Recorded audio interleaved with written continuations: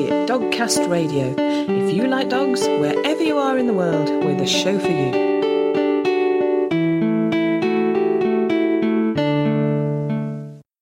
Hello and welcome to episode 195 of Dogcast Radio. Coming up, we'll be going behind the scenes of a grooming salon with groomer Amy Elliott-Smith. You're bringing up all the hot potatoes of the grooming world here.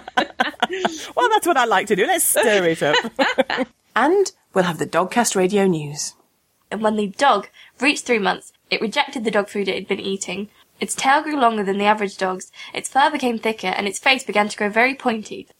But before all that, I'm talking to a man who saw a need and came up with an idea to meet that need. I do admire people who think something should be done about this, and then they follow through and actually do that thing. In this case, Lowell Kaufman saw a need to have access to all your dog's health information and developed an app called Well Informed Pet, inspired by his experiences with his own dog. I'm talking today to Lowell Kaufman. Hi, Lowell. Hi, how you doing? I'm fine, thanks. How are you? Good, thank you. Good. So we're going to talk today about a really important subject, and you founded the company Well Informed Pet, and I know it's a subject that's very, very dear to you. But let's start with another subject that's very, very dear to you, your own dog. So tell me about your dog, Kona. Yeah, she's kind of the inspiration behind the app I've created. Anyway, so Kona is cockapoo, 6 years old now, as of last month. We think she's a cockapoo. She's a rescue poo. We know the mother is a poodle, rescued from a puppy mill in Missouri. And the mother was actually rescued the day she had her litter. And It was a big litter, and it was like the mother didn't fare all that well. I didn't want to be a mother, even after giving the litter. They had some sort of proxy dog take over that at the fostering. Yeah. So she was raised in a foster for the first couple of months before we got her. So she was raised in a great environment, but she has some health issues. She has some digestive issues. I'm guessing it's mostly genetic, a little bit of the breed maybe, but it's mostly genetic, probably part of the puppy mill stuff that goes on. So we've had her. She was transported via a convoy of volunteers driving a lot of the litter from Missouri. Since they were smaller dogs, I guess they do better. They find better homes on the East Coast where people tend to want smaller dogs in general. So we've had her for 6 years, and the story basically is simple as far as she's great. I will say one quick anecdote, however. The rescue had said of the litter, and I said it was a large litter, they had commented when they paired us with, my wife and I paired with Kona, they had said she is the dumbest dog in the litter, possibly the dumbest dog they have ever met. Oh, bless. And so my question was, so why are you pairing Kona with us? What made that connection? Said, dumb dog, you are the right couple for that. So she's not dumb at all, by the way. Just to resolve that, she's quite clever. She has her thing. She's pretty perfect. Oh, but she does have that health issue. So regarding the health issue, we were vacationing with Kona upstate. We live in New York City, and she had some issues, and she needed to see the vet. And I didn't have her health history, which can get a little complex in her case. And the software engineer in me was like, why the heck don't I have this stuff online? It's like, this is stupid. And it was a frustrating thing to just deal with. It made me think to relate it to more of the people health industry. That's also a problem. You don't have easy access, at least in the States, to health history. And I knew that was a problem. It's something I had been thinking about. And so it kind of led to the beginnings of the development of Well Informed Pet, just the idea of having easy access to your pet's health information.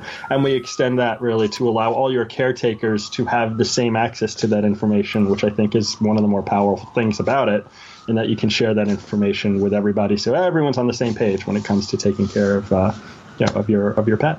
Yeah. I think it's a great idea. I mean, we've touched on this subject in the podcast before, sort of about the need to have the information to do with your pet sort of gathered together and in one place. But as you say, there are issues around even getting that information or the information you need. But there's lots of times when it's necessary. So, for example, like in your case, you've gone on holiday, you need to see a different veterinarian. All of a sudden, they don't have the information they need. And as our dogs get older, or I mean, your dog's Totally. your dog's younger and has a health condition. I mean, I've been quite lucky with Buddy. Now he's on sort of 3 medications, so his need has grown. But anytime your dog can need, develop a condition, and you need that information. For example, so you were on holiday with your dog. I've just had a situation where I had to go on holiday, and I'm going to write and blog about this, so there will be more information about this will be available. But we had to find alternative holiday care for our dogs. Right. Normally my mum has them, but as I say, I will let more information out about that. But we had to find alternative care. So Buddy was going to someone who had not met him before. They were lovely, lovely people, but they didn't know his particular history. Now, I wrote that down for them, but it would have been so much easier if I could have just said, access this app. So I think it's a brilliant idea. If your app would have worked brilliantly for me then. It's perfect for, I mean, when I look at it from the business perspective, one of our early targets are people who travel with their dogs or leave their dogs behind when they travel. So for pet sitters and things like that. We use, even in the early stages of the app, when my wife and I have been away, we do have someone we know well who does sit regularly with house sit for Kona. But yeah, all our instructions are there. But even then, he would, like, within the app, he'd have, there's kind of a conversational thing. We want to make it real time as well. But right now it's just conversational. And I see, there's a note from him and I get an alert about it. It's like, Kona's showing some of his digestive symptoms again. Should I give her her meds? Yeah. And I'm able to correspond quickly and reasonably. And it wasn't like an emergency situation, so it didn't need that real-time aspect in this case of being bothered.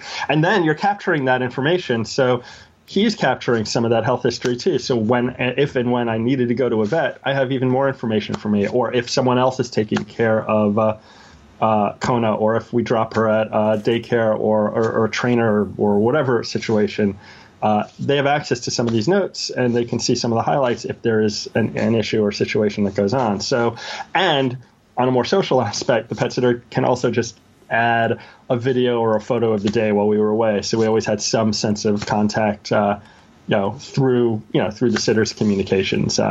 There's some stuff, I know some tech out there that does some live webcam things like that, but this is a little bit more personal and closed in and more conversational, so a little more social. So it has a little bit of that as well. So you're always feeling in touch with your pet. Again, you mentioned some aspects of you never know when you leave something happens to your pet, or you're not available to be with your pet, was something we talked about earlier before we started the podcast. Again, having that note gives that sense of security to you as the pet parent, just having that conversation like, everything seems okay. Kona seems happy. Hooray. Yeah. Those kinds of things are great. Yeah, that is so important, because when you do leave your dog with someone, you do want that reassurance that they are okay. So that is really, really good, really useful. And I mean, there's other ways that you can be on holiday with your pet. You've gone on holiday, you've left the pet. But what if an emergency arises, and all of a sudden, and it can it can be something trivial, it can be something serious. You're suddenly, unexpectedly incapacitated. How do the pet's okay, but how do you pass that information on? That's another situation, isn't it?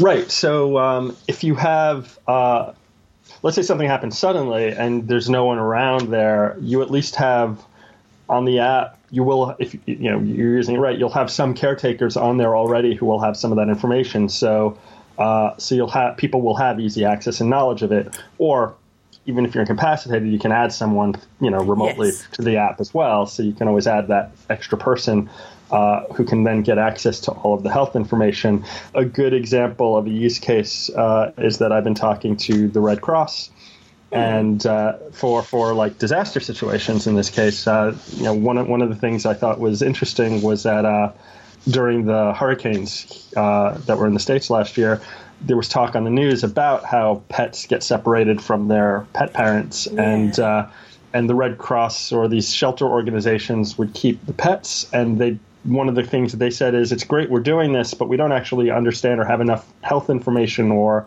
just information about the pet, even basic profile information. So having the app available for all these organizations would be very helpful in the sense of, again, connecting. Even something smaller scale than a hurricane, the Red Cross deals with people in fires every day, and people all do get separated from their pets for some period of time, and they want some connection, even if it's only for a day or two. Or, as you're saying, just something simpler, like something happens, you go to an emergency room for the day yourself, or something happens where you're even later at work than expected, or you have to stay overnight unexpectedly, plane delays, whatever, and you're separated from your pet unexpectedly. You're going to try to do some contingency for feeding the pet or feeding your dog or whatever. But so the app will provide that connection. Absolutely, it is a communication vehicle around your pet, and a sharing social caretaking platform for your pet. Yeah, I mean, that's another point. It brings up, your app will highlight for people the need to have thought through, what if I suddenly need a caretaker for my pet? Because, you assumed, human nature is, you assume things are going to go on okay and you'll be fine. But now you've been the app's pointed out to you, you need to address this issue. And I think that's a really important issue that a lot of us shy away from, but we need to think, if something happens to me, and as we've said, it doesn't have to be a big thing, I need to have that caretaking in place, don't we?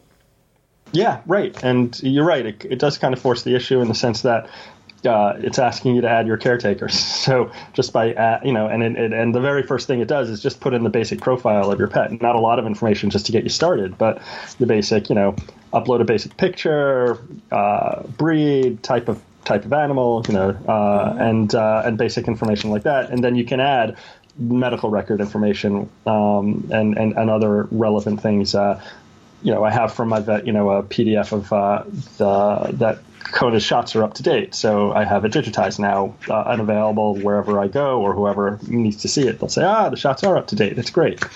So that information is always available. And who needs to care about your pet, you can add whomever you want, extended family, friends, and caretakers, and the information you put in, you decide what to share and who to share it with. Yeah, that's really great. It sounds really well thought out, and obviously you've come to this from the perfect background, being in sort of computers. I'm going to use that as a loose term. Being in technology, computers, and having a dog that you care about. You've come from it from exactly the right background, haven't you? Well, yeah, I mean, I think like a software person most of the time, and it's interesting on the business side that I'm doing things that are not software related, just business related. How do you get people to pay attention and look at these things is a new, I just like building, it's like, here's a problem, I'm going to try to solve it. And, and it's been interesting. We have a long way to go to make it do everything we want to do, but it does a lot of what we've talked about here. It's doing those kinds of things already. But thinking as a technologist, think about the future state of what this can do. If we tie it into more knowledge bases, you can be more efficient about your interactions with a vet because it can guide you when we have the knowledge of, I see that you've entered a lot of information about diet or digestive issues or whatever it is, then the app can start looking and making some recommendations on maybe you need to look at this or this because we're seeing a pattern here that you may not have seen. Mm-hmm. So it could eventually do some interesting things like that. And another thing we've been talking about is putting in more. I know there's some technologies that do this, but at least integrate with more of these GPS-like things that they have for pets. So you can integrate a lot of the daily activity data that's coming from these pet wearables or GPS-type things, and you'll know, it'll know where things are as you're going on your walk. It can look at your community. So that isn't even a health issue. That's just a fun community aspect of your dog. So we want this to be like a platform for every, for all, for that whole transparency around your dog and let your community share that information. So that's a longer term vision. But the real mission, the overriding mission I always drive home is that you as a pet parent are, you have the right and should be empowered to really have access and own your pet's health and wellness information and be in charge of that. It's, again, on the medical side, it's kind of, a bigger thing that people talk about is that you own your health data, and in the States it's not easy to access or get access to that. But there's a movement afoot to empower people with that information. So I kind of liken that's like should be the same thing on the pet side, and so I like to call this like the pet parent health revolution. It's like my term. I'm just starting to use it, but I want it to catch on. Yes, because that's really what we're talking about here. Is really. Information is powerful, yes. But it can be. But you as an individual have the right to information, and so we're just trying to make that easier to do that. Yeah, because I mean, vets, and again, we've had conversations about this just before we started today. But sometimes it seems that vets do seem more inclined to share that information with you, rather than sometimes it seems so hard to get information from a doctor, because it's like, well, why do you need to know? I've got the information. You don't need to know. It's like no. That happened just the other day with with my mother-in-law. She had she's fine, but she had a small accident. Was in the ER, and my wife was asking, "Can I get a record of this?" And it's like you have to go to our records department Monday through Friday, 9 to 5. But your regular doctor will have access to that information, so then everything's okay. It's like, well. Can't we have a little bit of transparency about what's going on in our lives? Yeah. So, again, why do you need to know? Yeah. Right. So you're right. On the veterinarian side, they tend to be more willing, but they are tied into their own medical systems and digital record systems as well. The more sophisticated practices, and it's happening more and more. And while there's fewer of those digital record systems, they still are around and wanting, having them to communicate with each other to get better access to that information. Because if I go to if I move or I'm on vacation with my dog and I need to see a second vet, they can get that information just like they can with the medical side. The vets will communicate with that and hand you that, but it's not always the most straightforward activity. And but you're right, though. Vets will more readily just give you an electronic version of that. We do certainly want to. It's not an easy technical problem to automatically import medical information even from the veterinarian side. Because of those technical systems, you have to have a relationship in figuring out that communication. And then, on the business side, you have to build that partnership. On the technical side, you have to build it so that they can talk to each other. So it's certainly feasible. It just takes time to do that. But while that's going on, you can get an electronic version for most veterinarians, or if it's a paper version, which exists with smaller veterinarian practices especially, you can take a photo or import and scan the document in. You can take that extra step to digitize it. And we will continue to strive to make that easier, because we really want to make this as simple and seamless as possible for people so they don't have to think about what information they're importing. But on the other hand, at the early stages of this product, if you're thinking about it, then you're paying attention to the information and the data. So there's a plus side to that little extra step of effort that people have to think about. And then you realize how much is going on with your pet that you may not have realized. Absolutely. The other thing I'll add to that is we don't live by veterinarian health information alone. More so, I would argue, though I'm not an expert in that, more so than like on the people health side. We do a lot of home remedies. We do, I think, a lot more checking online when it comes to taking care of your pet than going straight to the vet. So there's a lot of information you are doing relating, diet, you change their food diet. There's behavioral things you may want to note with a pet more so than a person usually, especially early on with a puppy, when you often go to puppy training and do those kinds of things. So there's a lot more information that's not being captured by the veterinarian medical record that is useful to keep track of within the app. And again, the more we can do it automatically, the better. But there's some notes that are just not going to be as obvious. If your dog suddenly, like Kona, she's gotten older. She's great and social, but she's less social with dogs as she's gotten older. That's not an uncommon thing. And when she's on leash, when we're walking, she'll sniff and do things with other dogs, but then she'll suddenly growl, not in a horrible way, but there's a little bit more. It's a very different interaction than when she was a puppy, when she'd act a little timid as a smaller dog and then jump around and be playful. She's a little bit more like sniffing. What do I think of this dog? I don't know why she growls at different, different dogs. I could do within the app. I can probably find patterns if I really want to. But my point is just behaviors change, and there are some certain things you may want to have a little note of, and then you have a history of it and can search, and we can find the most common patterns and things that are going on with your dog. Yeah. Definitely. Do you know, another thing that strikes me as we're talking, I don't know if anybody's doing this in the States, but in Britain, we have the Animal Health Trust, and they are trying to gather as much data as they can about the way cancers are treated.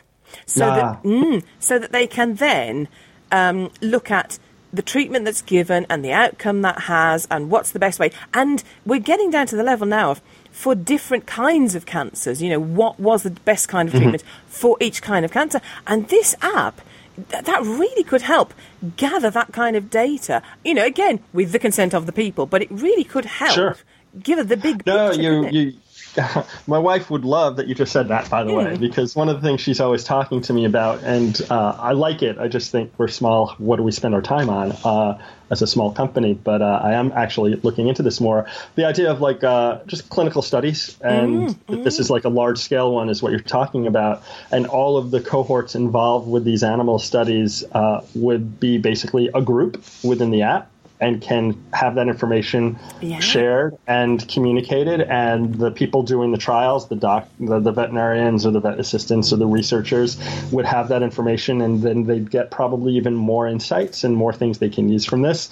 So I am talking early on with some of these things because I think that's a very, very good idea to use this. My wife, she has a background in public health and epidemiology, and is very big into data science, data research when it comes to health activities. So she sees a lot of merit for the pet side to do that. So she's actually starting to reach out to some veterinarian clinics, and I'm in talks with some people because I think we can use this app on some pilots and then expand it to bigger programs like the one you just mentioned in the UK. So that is a very excellent point, which not too many people outside of my immediate circle have brought up, but you just did. And well, great.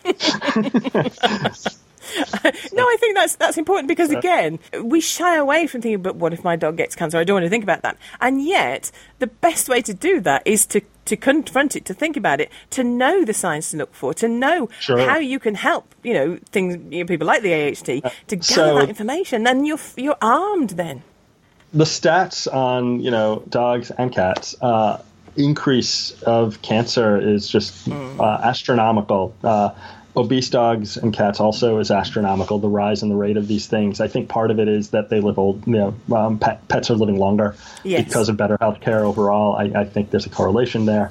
As a pet gets older, their health issues get more complex, and the awareness of what potential signs are. I mentioned plugging into some knowledge base so you can get some signs to be aware of to take better care of your dog is very valid. So yes, people shy away from that, but just like they kind of do for their own health a little bit. I actually think they pay a little more attention to their pets than they do their own health. So I think there's benefit in my tool being used more in a way because since pets can't take care of themselves, that's one of the reasons we have them, is that we want to give, they give so much, but you also give to your pet in return. And so I think what you're saying about being aware of that things do happen, it may not be completely on people's mind enough, but it does as they see, as you see your dog get older. Yeah. Absolutely. I mean, I love the idea of the app, though. I was just thinking as well, sometimes things are screamingly obvious once you've thought of them. So, for example, at one point, we took our daughter out of, when Jenny was about 8, 9, we took her out of school. And we home educated for quite a long while. And so I hadn't thought, but what I would normally do is go to pick Jenny up at school, park at 3:00, walk Buddy around the block, as part of his routine, and go home, and that would be that. And when we came out of school, we started walking more in the mornings, and we'd go for a longer walk and whatever, but in the mornings. So Buddy started occasionally messing at night, and he would soil himself at night, And I couldn't think why. And I went to the vet and she said, has there been any change in routine? No. And I could not think. And it wasn't until I really looked back and thought, do you know what, you idiot, you have changed quite a bit. But if we had your app to look at, I could have gone, do you know what, I'm walking him at a completely different time of day. Yes, there has been a big change. And it would have been obvious, wouldn't it? Yes, totally. I mean, and again, I think I really love to make that more automatic so you don't even think about it and it just is in the app. That's where, on the technical side, we'll integrate more. But for now, we haven't been out that long as a product. But you're absolutely right. And a little bit similar but different with Kona's case. I mentioned she has these health digestive issues. So I was tracking her poop on a regular basis when you see these patterns going on. And I know, and it actually will be so useful. We will have cute icons for a poop tracker in our app eventually, because I think it's one of the things we pay attention to. Absolutely. So, when she has a down spell, I track that stuff, but it goes, it comes in waves with the kind of condition she has, that it's good, then bad, then good, then bad. So I track that, and I'm not going to remember that history, but I was very diligent in tracking that stuff when it was really bad, and then I said, it's getting good again. Oh, no, it got bad. And we eventually decided it's gotten a little worse. We're going to go to the vet. And she was on some meds already, but I showed it to the vet, and I said, here, I have 3 months of capturing her day-to-day, and she looked at it quickly, and she could just see, she's doing it so often. Let's just up the meds more. She wasn't going to do that, but she did that, and it helped Kona a lot. Upping the meds a little bit helped a lot. And it's not something I would have, I would have just said, it's been up and down, and I don't know over the last few weeks. So it's one of those, it was a relatively small thing that helped a lot. And so it's not a routine like you're saying, that's so true. If we ever... if we ever change Kona's habits of when she goes in the morning or night, that would be totally, I can see that happening here too. Yeah. No, I think it's absolutely brilliant. I really, really love it. Is there anything that we haven't covered yet about the app that you want to say?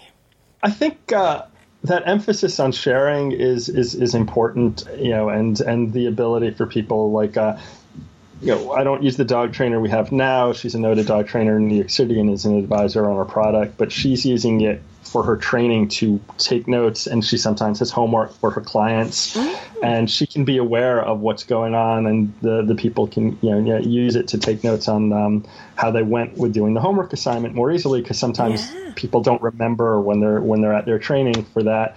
And the other thing is she does a lot of one-on-one training with some problematic dogs, behaviorally sometimes. She's alone with them, and they will sometimes have a health issue. It doesn't happen all the time. So her having access to that information, it's similar to what we talked about with a pet sitter or something like that. But she would bring the dog into the vet near her occasionally because she had to. So there's some benefits there. We have, the mobile versions and the web version. Right now, the web version, because that's what we finished first, has a lot of stuff where you can set up appointments and calendaring type reminders, and we do reminders for medication and things like that. So there's some additional things we have, additional useful features. So when you put in your meds and we say, you take it one time a day or something, it can remind you, is it time to refill your meds? We track things like that a little bit, because that, and we'll get more sophisticated about that, I think sooner than later. And I think the other main thing I'd say is we are an early product, so feedback is critical and essential. On the technical side, I'm about to go through a user review. We're going to have people who really specialize in usability who are going to review the product in depth, but really the best feedback comes from the people using it. Yes. And there's a lot of how I spend my my startup dollars for development really is based on prioritizing feedback I get. So I want to make sure I'm doing this right, because there's so many different choices we can make into what we pursue next. So anyone who does look at the app, all the contact information is on the website and on the app. It's very easy to get in touch with me directly for any of that stuff. So I'd love people to give me their thoughts and their feedback. I have a long list of to-dos that I know I want to do, but I want to hear from people out there to help guide this correctly. And the last thing I'll say that's on my mind, because when I think about who we really want to use this early on, we're working with rescues a lot. And so if anyone is associated with a rescue, because the rescues, especially smaller rescues, keep track of health information on paper often. The bigger ones will have more sophisticated, or Excel spreadsheets. But what I'd like is at least the basic health information can be captured, and all the volunteers at that rescue can basically share, and so they have the same notes when they're taking care of the rescue. And then the cool thing is we do have, with one push of a button, when someone adopts a new pet, it will transfer any of that medical information, that data, to the new owner. So they have it digitized right out of the gate, so they're not doing all of that health work that the rescue has already done. And the rescue can stay connected if the new owner wants it, which I think a lot of new owners say, hey, yeah, I'd love for you to keep track of what's going on with with our new. I'd love our rescue to have kept up with what's going on with Kona because it's a good story. Yeah. I think a lot of people may think that. So it's a way for rescues to stay connected with pets, which some rescues really want to know about the success of the animals leaving their shelters. So there's a whole number of things that we're trying to do as well with the shelter community, certainly in New York for us since we're local here. But if anyone has thoughts on using that, I think it's a good avenue. And I'm sure a lot of people who listen to you do volunteer or work at rescues as well. Yeah. Yeah, I really think it's a fantastic product, and the best of luck with it, Lowell. Thank you. Thanks so much for having me. I appreciate it.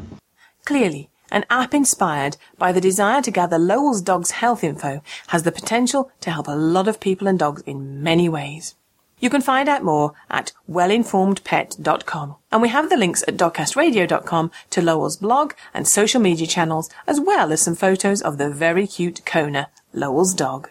You're listening to Dogcast Radio on www.dogcastradio.com. Chihuahua puppies are born with a soft spot on their skull, just like baby humans.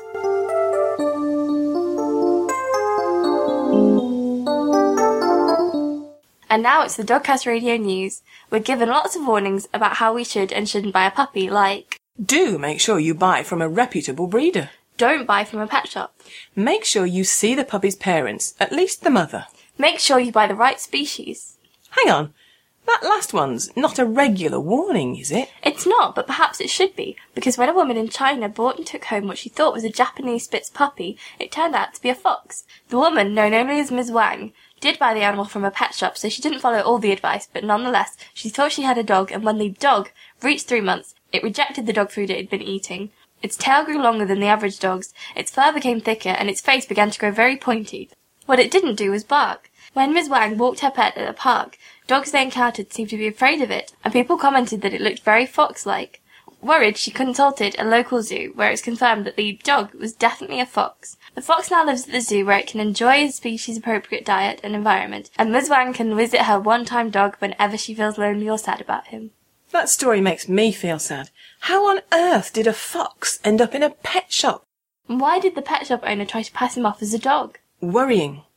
And talking of worrying, pupils at Radcliffe School in Manchester, UK, have a therapy dog of their own to spend time with when they're feeling worried or sad. 4-year-old chocolate Labrador, George, will be helping the children feel happier and more relaxed, and as well as being in the playground at play and dinner times, George will be available for pupils to visit in the head teacher's office during the day.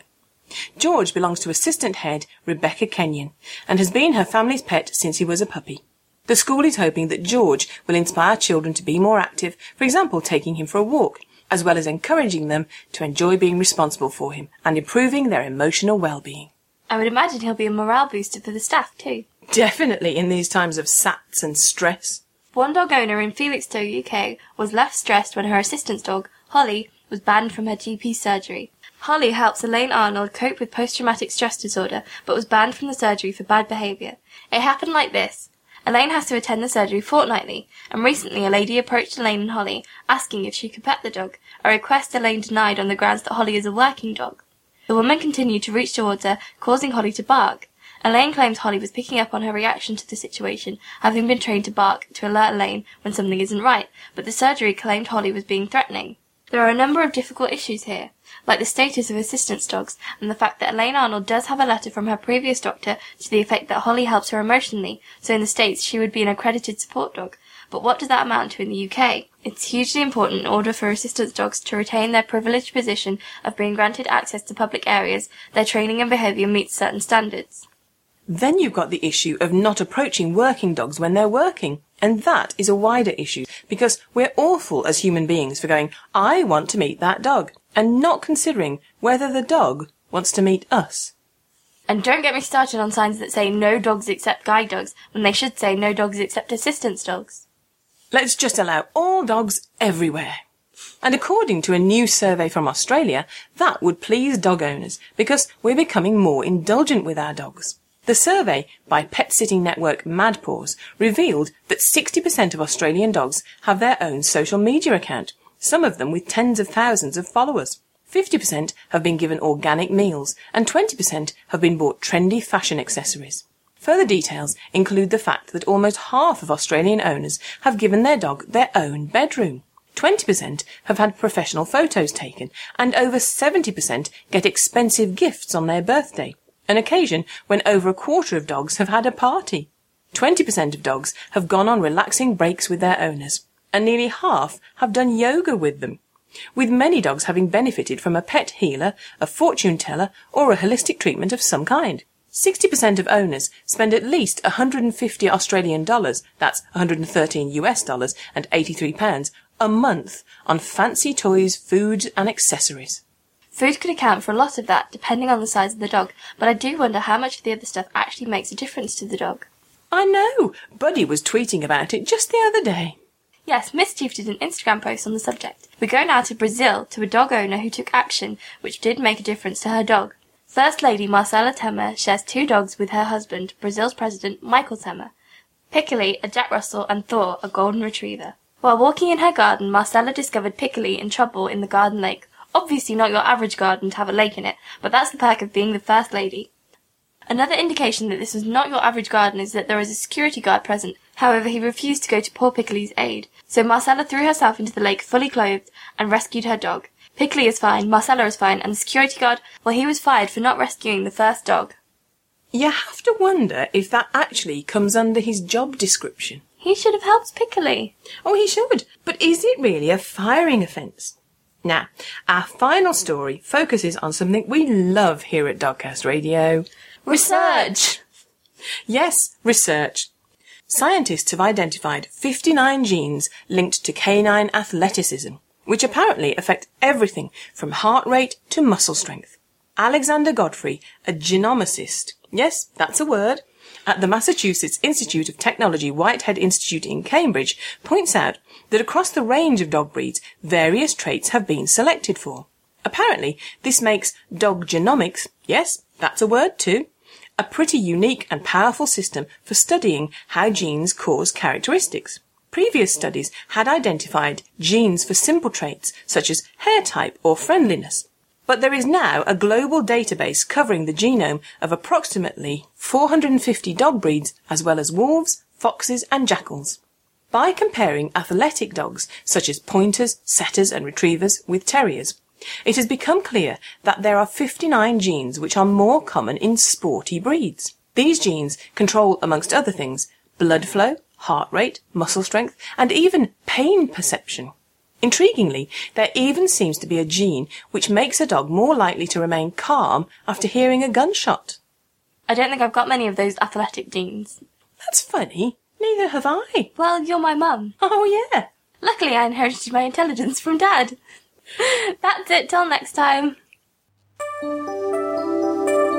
You know that a male canine is referred to as a dog, while a female is called a bitch. But did you know that the father of a litter of puppies is called the sire, and the mother is called the dam?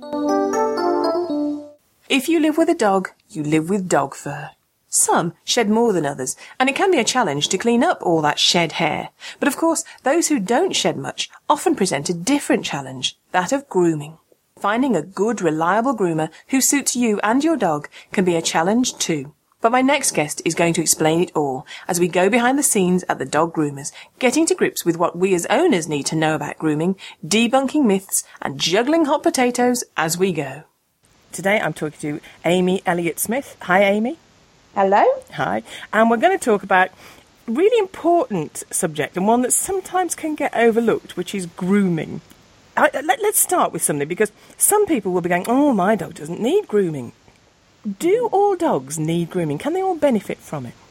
Oh, absolutely, yes. I mean, dogs, of course, you have the dogs, so double-coated dogs like German Shepherds, or you get the curly-coated dogs like Poodles, so they need quite a lot of extensive grooming. But you also get the dogs who have smooth hair or even no hair. So you can have a Chinese crested or you can have a miniature dachshund, but they will all need some level of coat maintenance. So whether it's just a bath or they'll all need their nails doing or their ears cleaning, they all will require some level of grooming, yeah. Yeah. Yeah, and actually, like you said, with a Labrador, I've got a Labrador, and he doesn't really need that much coat maintenance. You know, he sheds a lot, and we do brush him occasionally. But when I have been sort of grooming him occasionally, I've felt a little lump or bump and gone, oh, what's that?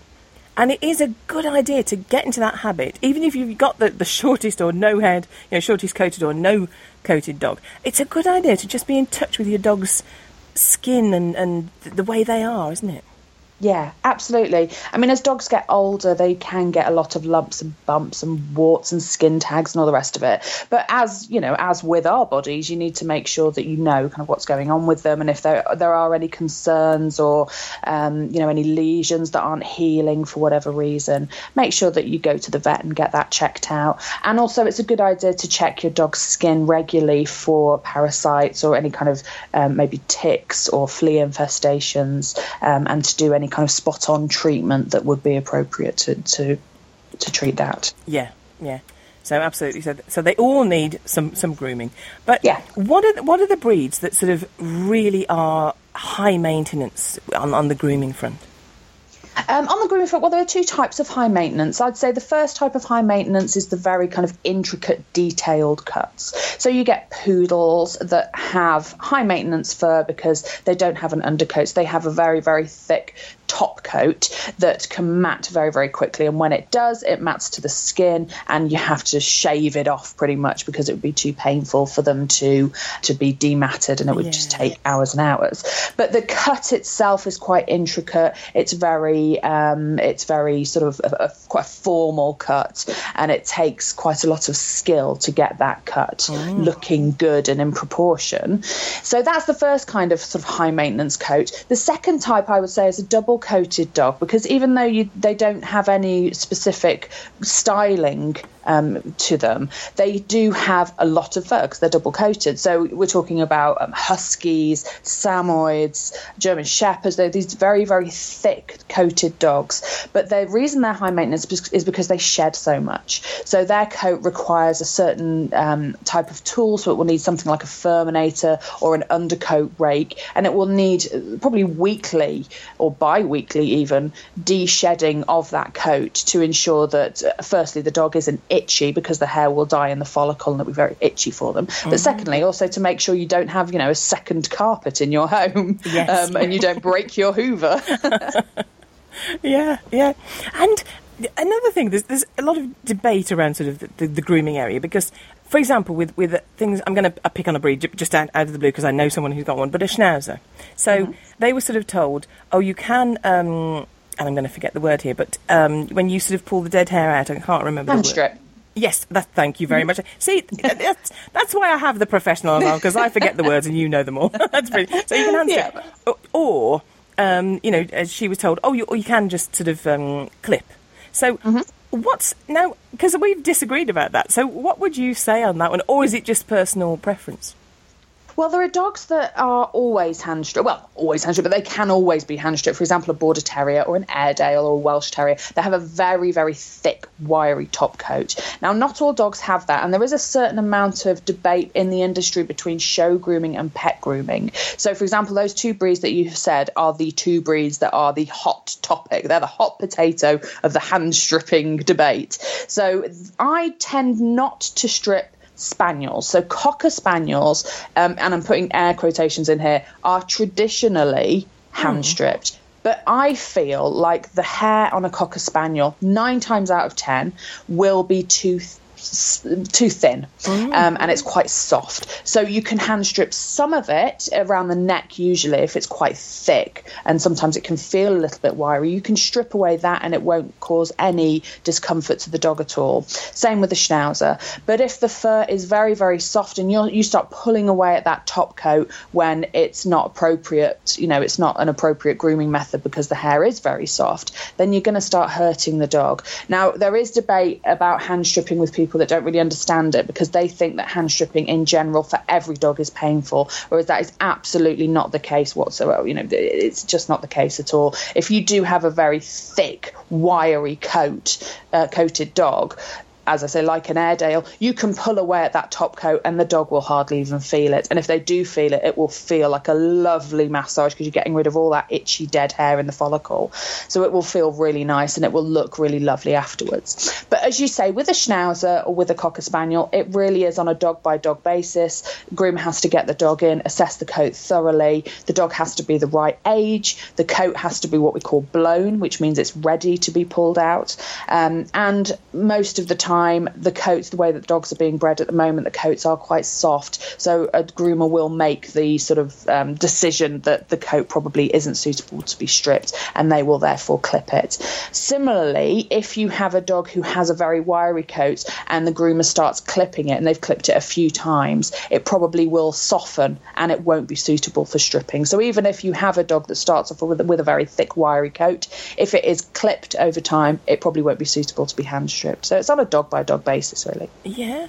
That's really interesting that it's sort of so individual as that. That's fascinating. Absolutely, yeah. And I'm sure it's down to the breeding, because, you know, back in the day when you only had a certain amount of breeding dogs and the stock was, you know, you'd meet dogs that were bred from two, you know, one dog, one breeding, one stud, and you'd go, oh, is this so-and-so's pup? You know, but now there's so much breeding going on, and breeding is kind of being done you know, as a hobby almost, whereas in the past it was done as a job. So the dogs that you got through, Cocker Spaniels, for example, they used to have really thick hair and you could hand strip them quite easily. But the sort of average Cocker Spaniel you get now, you don't know the lineage, so the coat isn't usually as thick as it was. I don't know really what's happening, but it's, you know, it's okay. They're still lovely dogs. Oh, yes, absolutely. Yeah, but you just need to know how to meet their needs, don't you? Yeah, and it is it's a very specialised thing, actually, hand stripping, because, as I say, it's not just the type of coat, because you can get exactly the right type of coat, but it might not be blown, which means it might not be ready to be pulled out. So you can be pulling at this coat and thinking, oh, this isn't really working. Why isn't this working? This dog is clearly not suitable to be hand stripped. When actually it is. It's just the wrong time of year to be doing it. Yeah, really interesting. Now, you've talked there about the breeding and sort of the coats changing over time. And the one breed or mix, however you want to say, that we're seeing lots and lots and lots of are, you know, doodles, poodle crosses. Yes, I knew you were going to say yes. Cavapoos, Cockapoos, yes. Labradoodles. Yeah, and again, they can be lovely, lovely, lovely dogs, and they can be really, really lively dogs that can be a nightmare in the wrong hands. So, but, you know, as with the nature of the dog, just with the coat of the dog, the owner has got to understand the potential commitment or potential problem they're taking on with that poodle coat. Would you agree with that? And do you see many of those problems? All the time, yeah. That is probably, at the moment, in the last couple of years, that's probably been the most common problem, is that people are using the wrong brushes. So it's not that they're not brushing the dog, it's that they're using the wrong brush. So they'll be using a pin brush, which is like it's got lots of little metal spikes, but they have like a plastic coating tip, like a pin at the top. Yeah. And that's not appropriate for that kind of coat. They need a pin slicker brush. So, you know, but of course, how would they know that? They wouldn't know that. So we're getting a lot of dogs in that have a very lovely, flowing, well-brushed top coat, but their undercoat is matted to the skin, so we're having to shave them off. And then, of course, that looks bad on the groomer. It looks like we don't know what we're doing, or we're fobbing them off. But actually, if you do get a dog like a Cavapoo or a Labradoodle or whatever, just make sure that you're using the right brushes, and any dog groomer worth their salt would be more than happy to advise the brushes that you need to use.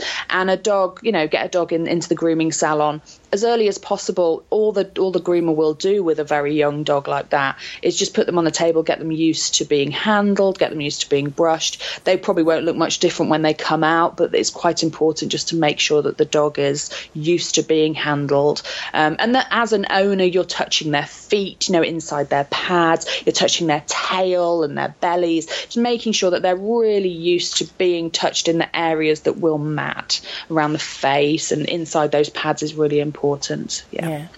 Brilliant advice, yeah, absolutely, because otherwise it comes as a big shock to the dog, like, what on earth are you doing? Yeah, exactly. And I mean, no, it's not a natural instinct to stroke the dog's tail. You wouldn't necessarily think to, go inside the pads. But actually, as a groomer, we have to open the pads and get in with the clippers or the scissors to make sure there isn't any deep matting inside those pads. And if the dog's not used to it, like you say, they're going to be like, what are you doing? Get off me. This is ticklish. I don't like it. But if they're used to that feeling, it won't bother them, it won't faze them, and that's ideal because it makes the groom much easier for everyone. Yeah. I mean, I think another point I would make about that, the sort of the people getting a poodle cross, if you're buying from a reputable breeder, and I'm not against breeding at all, but if you're buying from a reputable breeder, they will be able to help you get on the right road, and give you that advice at the start, about the brushes and the need to go to a groomer. But again, if you're buying from someone who's just gone, oh, I've got a poodle, I'll make some money, they're not going to have that knowledge, are they? No, absolutely not. And a good reputable breeder will know of groomers. If they are buying in the local area, they will have probably a close association with a grooming salon, or they will groom the dogs themselves. So they will be able to give loads of grooming advice on what brushes to use, what scissors are good, how to go ahead and do what's best for the dog as far as their coat is concerned. Yeah. And another hobby horse of mine is, you hear this and see this in adverts, hypoallergenic dogs. And it just, my hackles go up, just like a dog's hackles. I'm like, oh, no. So let's talk about that one, Amy. Please. You're bringing up all the hot potatoes of the grooming world here. Well, that's what I like to do. Let's stir it up. So, Amy, tell me, what is a hypoallergenic dog? Okay, well, oh gosh, where do we start? Okay, so hypoallergenic dogs, again, in air quotes. So depending on the severity of your allergy, a hypoallergenic dog is usually a dog that doesn't shed.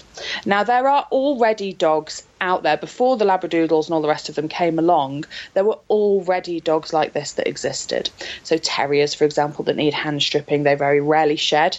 Bichons and poodles that have a single coat, they very rarely shed. So technically, in the olden days, they were hypoallergenic dogs. Now, the problem arises that if you have a severe allergy or you're very sensitive to animals, the allergy that you're suffering is actually from the proteins that are coming from the dog's dander, which is like the dandruff that comes off them, and their saliva. So it doesn't matter what the fur is on their body, your allergy is coming from the dog itself. And there is no dog in the world that doesn't produce dander or saliva.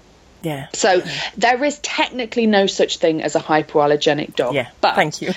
there are certainly things that you can do if you do have an allergy to dogs. So I do know people that have reactions to certain types of dogs, but they don't to others. Now, the difference there is that they are, they're changing their bedding regularly. They don't have carpets. They have wooden floors, or they hoover very regularly. The dog itself isn't a very kind of dribbly dog, or a very itchy dog, so there isn't all this protein in the air that they're going to have an allergic reaction to.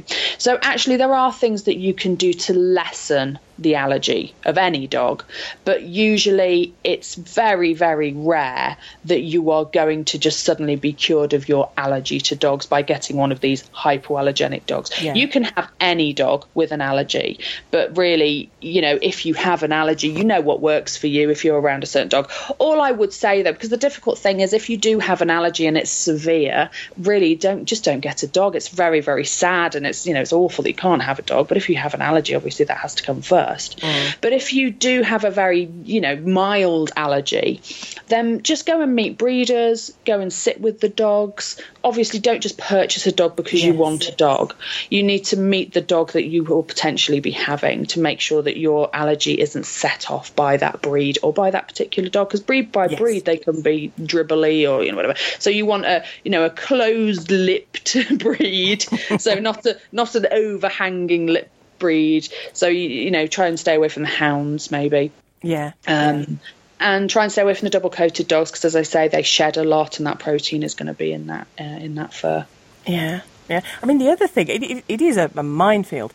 The other thing I've heard is that puppies, and kittens indeed, give off fewer allergens than adult animals. So there's the thing, you could get a puppy and think, oh, I'm fine here, and then as it grows up, it starts to shed more, and you think, oh, I'm getting allergic now. So it's a very difficult area. It's not unsolvable, but it's difficult, isn't it? Yeah, I mean, I think it's easier if you're a bit OCD. So if you like cleaning and you're always putting their bedding in the wash and the dog's always being washed, but then that's not necessarily particularly good for the dog if it's always being washed, because the dog needs its natural oils, and if you are washing it for the sake of your allergy, then that's not going to be the best thing for the dog itself. You're right, it's such a tricky area. And I mean, I'm allergic to cats and I am allergic to Shar-Peis, but no other dog.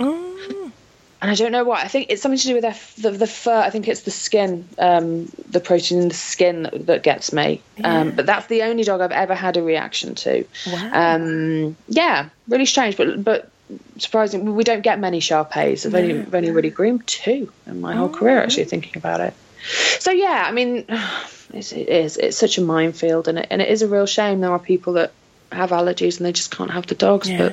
Yeah. You know, it's better to not have the dog than to get the dog and then have to give the dog away, because then that messes with the dog's, mental health, if you like. It's not going to be great for the dog there. No. And there are other ways to if you can't have your own dog, there are other ways to sort of get that doggy fix. So but volunteer positions, absolutely. loads of walking dogs for the RSPCA and the Animal Trust and the Dogs Trust. They're always looking for volunteers to walk the dogs. So lots of ways to get involved. Yeah, excellent. Okay, so now let's talk about sort of what's a dog's experience usually when they arrive at at your salon or at a salon. What can we expect when we take them in? What I'm thinking about what are they housed in? What processes are done to them? What happens? What's their experience?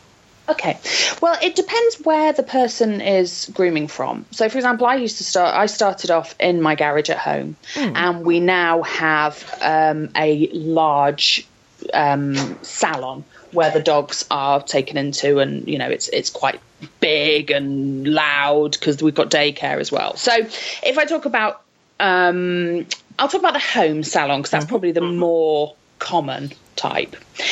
So the dogs will come in and they will probably meet other dogs while they're in the grooming salon. Now, if that's not suitable for your dog, then the groomer needs to know that beforehand, because generally dogs will mix in a salon together. Yeah. Some dogs will be caged, so they'll be put in a crate, which I always think sounds awful, but actually a lot of dogs find it quite comforting, because absolutely. I always think of it as if you were locked in the Albert Hall overnight, you wouldn't sleep on the stage. You'd sleep, somewhere enclosed, like in a side room or between the seats. You wouldn't lie out in front of... And it's that kind of feeling, the dogs like to be enclosed and they like that sort of closeness. So some groomers will crate the dogs. Other groomers, if they don't have many dogs in at once, will just let the dogs kind of wander around, find their own place. They might have a dog bed or a towel or something for them to get comfy on. Or they might go straight on the table. Now, the first thing the dog will think when it goes on the table is, oh my God, I'm at the vet, because there are only 2 people that put them on the table, and that's a groomer and a vet. So initially, if a dog isn't used to the process or they're quite young, they might think, oh no, I don't like this, and they might start panicking a little bit, which is where we come in, with the skills of calming them down and, just trying to reassure them. And they will be restrained on the table, which again, restrained sounds like an awful word, but and again, another word, we will put a noose on them. These words just sound awful.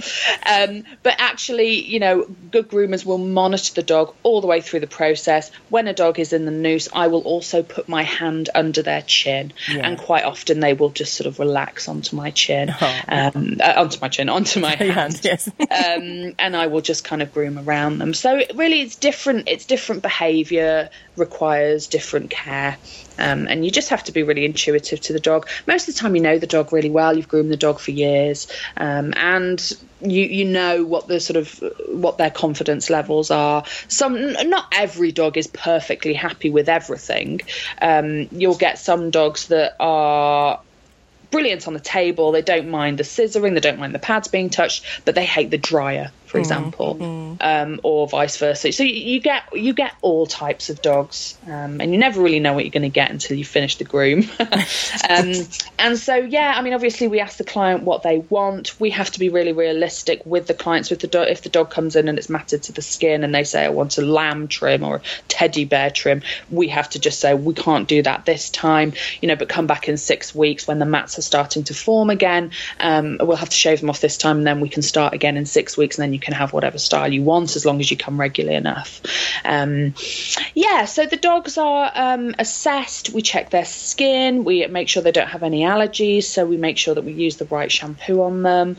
And I mean, we've always been quite a relaxed atmosphere in our salon. I mean, it can be fraught sometimes, but most of the time it's a quite relaxed atmosphere. We have the radio on, so we have something like classic FM on, not really loud, out of control music or screeching from the DJs or anything like that. We just keep it as quiet as we can, as calm as we can. We keep our stress levels down. We keep our voices very soft. I'll sometimes sing to them. When the groom is finished, they can go back down on the floor, might let them out for a wee and call the owner, and that's it, home time. So it should go quite smoothly. The average groom for a dog is about 2 hours. Takes about 2 hours, roughly. And obviously the price varies. And it should be a nice sort of, it sounds like it should be a nice pampering, relaxing time for them. It should be, I mean, it isn't all the time, obviously, because you get dogs, for example, you get rescue dogs and you don't know their history, and the owners don't know the history either, so they try their best to prepare you for what you're going to get. But, our aim absolutely is to put the dogs at ease, because it's good for them, but it's good for us as well. Yes. If the dog is relaxed, then the groom is quick, and it's easy, and it's just better for everybody involved, including the dog. So we absolutely aim to keep them as calm and as comfortable as possible. And I've always been a great believer in, if the dog isn't happy, just don't do it. Do what you can. Don't force the dog, because if you start forcing the dog's going to get anxious, and that's going to lead to accidents. Either the dog might fear, all aggression is fear, so they're just afraid. So if they are aggressive, then that's kind of your fault. You shouldn't have pushed them that far, or if you noticed that trait in them, you shouldn't have groomed them. Because a lot of people think that you should be able to groom every dog. Well, sometimes you can't. We're not dog trainers. We can only do what we can with the time that we have them, and I'll always do my best, but sometimes I do have to just say, this dog's not ready, or this dog needs a few more visits, it needs to be more relaxed, or, this dog might never be able to be groomed. It might just have to be sedated by the vet and shaved off, who just, that happens sometimes as well. It's very sad, but do what we can. So a question and another potential hot potato. No. So how, if they are nervous, how do you comfort them? And is there anything the owner can do to sort of help with that? And on the subject of owners, some groomers have said it, because my daughter had a Bichon, which my daughter was only 10 when she had the Bichon, and she was very reluctant to sort of send it off to a salon. She wanted to be with Star. She didn't want, she wanted to make sure. She was very conscientious mummy, and she wanted to sort of be with. But, groomers have sort of said to us, well, actually, it's better if you just hand her over and go. So let's talk about that a bit, because again, that's it's a leap of faith.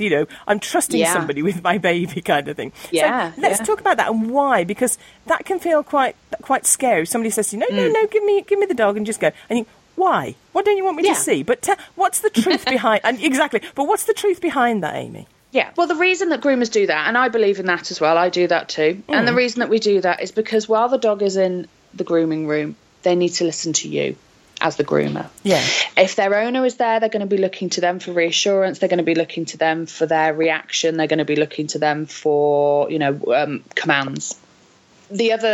The reason we do it is because we need them to stay still. And if, for example, you have a puppy that's very lively and you've just managed to get it to stand still, to have its nails trimmed or its ears done or whatever, and then the owner goes, good girl, and then the dog reacts to the owner and you start all over again. That's the main reason, is because with the input of the client, the dog sometimes won't relax. They won't just stay still. And it's because they're excited. They're in a new place. There's new smells. The smells are of dogs, and they're thinking what's going on. Also, the presence of the owner could make them think that they're at the vet, because you'll always be in with your dog at the vet. Whereas with a groomer, if they know that they can come in and it's like, oh, right, oh, you aren't the vet. I remember you. You're the groomer. They will instantly relax because they know that they're not going to be having, you know, whatever the vet's going to be doing to them, which usually isn't very nice. You know, so that's why we say we would prefer it if the owner isn't in the room. Now, there are exceptions. The exception is that if the dog is very old and it has dementia, which does happen, actually the owner's presence in that instance is very helpful, because the dog, no matter how kind of far advanced its dementia is, will always recognise its owner's presence. So in the instances where I've had dogs that have that condition, the owner has just sat in the room and either chatted to me about their holiday or whatever, or they've just sat and read the paper out loud. So that kind of presence is really quite helpful. Also, the dog is usually very elderly, so it's not going to be jumping around the table and moving around a lot. It knows the ropes, it knows what's going on, you know, it knows that it's having its feet played with, and it doesn't really care. What it doesn't know is that, you know, is the owner coming back, you know, what's going on. They can get quite anxious and nervous. So having the owner in the room then is absolutely fine.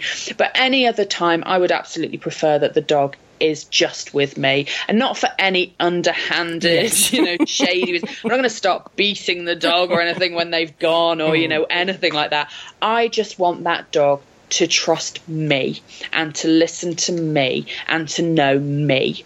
And that way I can form a bond with the dog as well, which is really important. I want that dog to come through the door and be like, I'm at the groomer's, but I'm with Amy, yay! You know, and enjoy it, rather than be like, I'm at the owner, I'm at the groomer's with my owner and someone else. I don't really know who this person is, but they're touching me, but I want to be with my owner. I don't want to be with this person. Whereas if they know me, there's none of that, and that's why groomers do it. So it sounds like, find yourself a good groomer that you trust, and then just trust them, let them get on with it. Absolutely, yeah. And the great thing about grooming today is that there's the internet, so you can just look at reviews, and you can see. I mean, if a groomer has a reputation for being, you know, abusive to dogs, which I think is incredibly rare, that will be everywhere. That will be absolutely everywhere online. Whereas if the, you know, obviously sometimes you will get a 1-star review and it will be for whatever reason, but if the majority of the reviews are good, then the groomer is going to be a good groomer. And you get a feel as well for people. You know, it's you just get a feel for people. If you talk to the groomer and you think, I'm not sure about this, but just go with your gut. Yes, you know, if you think there's something not right, you know, maybe I shouldn't take my dog here, then don't. You know, that's fine. Good advice. Now, of course, you know your stuff, because you help people, you know, become groomers and become great groomers as well, don't you? So tell me about that. We train people to become dog groomers. So I started grooming, almost 19 years ago now. And as I say, I set up in my garage. And about 10 years ago, I was starting to think, I want a bit of company. I love the dogs, but I would like somebody else in the room with me. I was kind of going through the motions. I've been doing it for quite a while, so I felt like I was, and I've always enjoyed, you know, the training aspect of anything. So we do first aid courses and that kind of thing, for example. So I thought, well, you know, I'll have a go. So I took a training qualification, and I'm now a TACA assessor as well, so I can train people in city and guilds. And I set up the training school, and it was just, you know, I had such a good database of dogs, so I knew the dogs that would be fantastic models. And you know, over the years those dogs have, you know, sadly they've passed away, but the owners have got new dogs, and you know, we have sort of a steady flow of dog models. And we started I started advertising for students, people that wanted to learn the trade, and you know, to have an experienced dog groomer by their side supervising what they were doing. And we just got inundated, so I moved out of my garage into a big unit, and one half of it is a 2,500 square foot unit. One side of it is dog daycare that my partner, I keep saying we because my partner runs the daycare side and I run the grooming side. So the other side is grooming, which includes groomer training. So what we will do is we'll get people in who want to become dog groomers, or they want to learn how to groom their own dogs, and we'll train them how to do that. Great. Oh, it sounds lovely. It sounds a lovely work environment as well.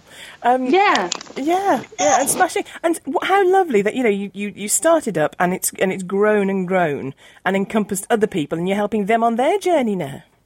Yeah, I mean it is crazy because when I set up the training, the recession was just starting to hit. Yeah. So I, of course, like everybody else, was thinking, oh no, the bottom's going to fall out of this. I need to start thinking about another career.